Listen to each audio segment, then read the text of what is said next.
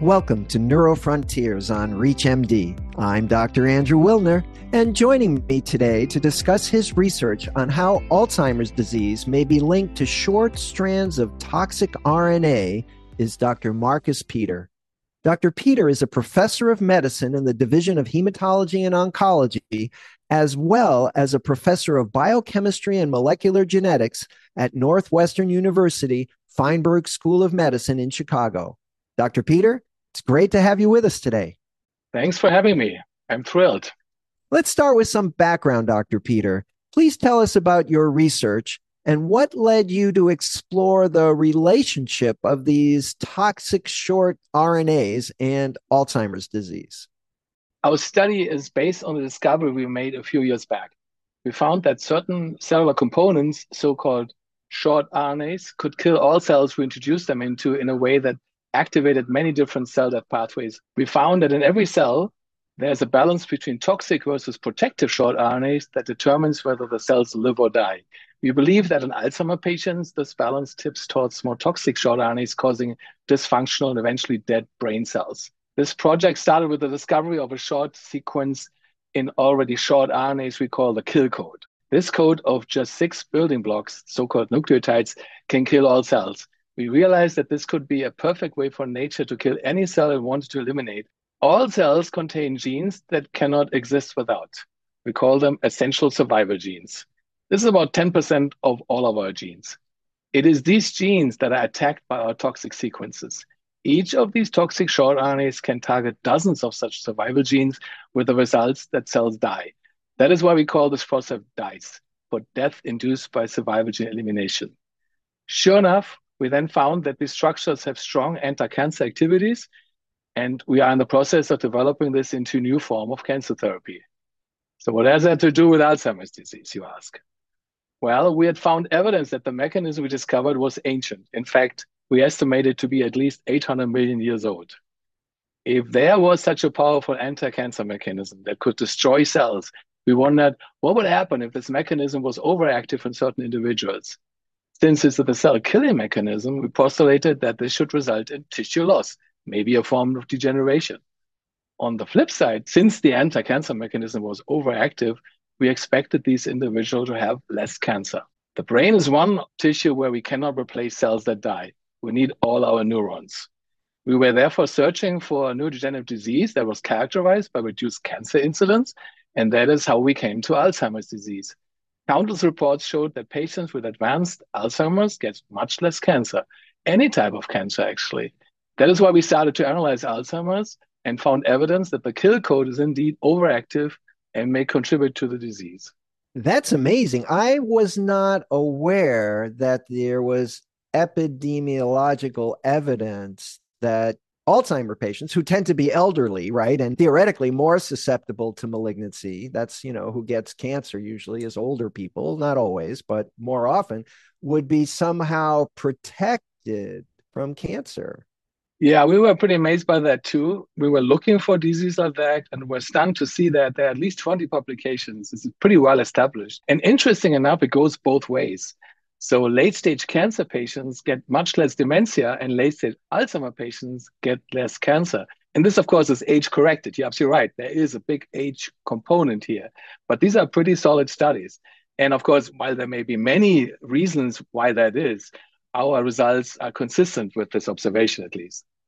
So there's this balance between toxic short RNAs and then the survivor genes, right? There's a balance between toxic short RNAs and RNAs that have the same size and the same mechanism of action, but don't contain this kill code, and they outcompete the protein complex in the cell that mediates this effect and prevent the toxic ones from killing cells. So the balance is between the toxic short RNAs and the non-toxic short RNAs. How were you able to manipulate this in your study? What did you do? What did you find? There are proteins and then another class that's called RNA. Proteins are the workhorses of the cells performing most of the functions, right? They are coded in the genome in form of genes, which are converted to long RNAs, which then serve as templates to produce the proteins. We call these RNAs long coding RNAs because they code for the proteins. Then there are non-coding RNAs, and one class in particular is relevant here, short non-coding RNAs. They are about 20 building blocks long only, and a major class of these called microRNAs function by attacking the protein coding long RNAs. When they do that, this results in the elimination of the proteins they code for. And when these are critical for cell survival, cells die through DISE, as we discovered. And our short RNAs act through the same mechanism as these microRNAs. The process of attacking the protein coding RNAs is called RNA interference, another term. RNA interference is done with the help of a large protein complex where the short non-coding and the long-coding RNAs meet in the cell. We used a method to isolate this big protein complex from brain cells and sequence its content. This way, we could determine the amount of short RNAs that carry the kill code and the ones that don't. And these actually protecting cells from the effects of the toxic ones. In fact, we found, as I said, that it's the ratio of the two short RNA species bound to the protein complex that determines whether the cells live or die. For those just tuning in, you're listening to Neurofrontiers on ReachMD. I'm Dr. Andrew Wilner, and I'm speaking with Dr. Marcus Peter about his study that links short strands of toxic RNA to brain cell death in Alzheimer's disease. So, Dr. Peter, if we continue focusing on your study results, tell us where the super agers come in. Well, we found that in a number of models, both animal models as well as human data, that the toxic RNAs actually can kill the brain cells. And we also realized by studying young and old mice that the amount of protective RNAs actually get reduced with age, particularly in the brain. It was pretty a dramatic finding. Then the theory was born that maybe with age, we're losing the amount of protective RNAs and making them more susceptible to the killing activities of the toxic RNAs with age. In reverse, we were wondering whether so-called superagers, this is a population, a group of people that are studied here at Northwestern University. These are individuals that are 80 years or older that have the memory capacity of 50-year-olds. We were wondering whether their brains contained a higher amount of these protective RNAs compared to the regular folks. So we got a small number of their donated brains to analyze, and indeed their brains contain a slightly higher amount of protective short RNAs consistent with the idea that aging in their brains may be delayed, and that makes them less susceptible to dementia. How could this evolve to a medication for Alzheimer's disease, for example? First, of course, the next step will be to confirm our data with more patient samples and more models and see how solid it is. And then we are in the process of designing assays with the goal to screen for drugs that may slow down the loss of these protective microRNAs we're losing in our aging brains. We hope that this will eventually have a beneficial effect for the increasing number of Alzheimer patients we are dealing with over the next decades as our population ages, as we all know.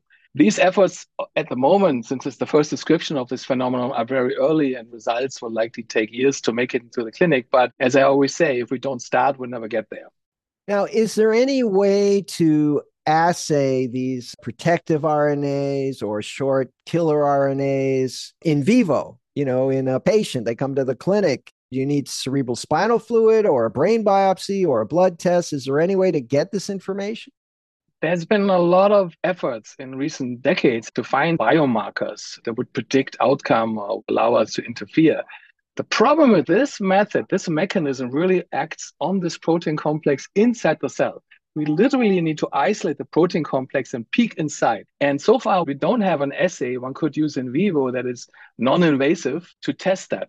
Unfortunately, when it comes to brain diseases, people are very picky in giving up their brain cells. So we don't have access to that. It's all post-mortem after they died. And that limits, of course, the studies. I got some interesting question about, red wine and working out and eating well. And yes, of course, I would love to be able to study this and how that affects the brain. But all these studies will have to be done in animal models. There we can do it, and then we can test it in humans later.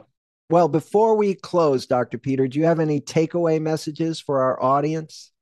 There's a lot of progress lately. There are first FDA-approved drugs and more to come. So we're making slow progress and we'll only move forward from there. And of course, to the young scientists, so people who want to study this, I would say there's still a lot of unknowns that wait to be discovered, and don't be shy or discouraged to walk on an unusual path. Don't doubt everything you hear, but be critical about what you are hearing. Study and form your own opinion, then follow your path. And that's what I've been doing for the last 3 decades. And that is how a cancer researcher got to study Alzheimer's disease. Well, with those final comments in mind, I want to thank my guest, Dr. Marcus Peter, for joining me to discuss his research that links short strands of toxic RNA to brain cell death in Alzheimer's disease. Dr. Peter, it was a real pleasure having you on the program. Pleasure was all mine. Thank you. For ReachMD, I'm Dr. Andrew Wilner. To access this and other episodes in our series, visit Neurofrontiers on ReachMD.com, where you can be part of the knowledge. Thanks for listening.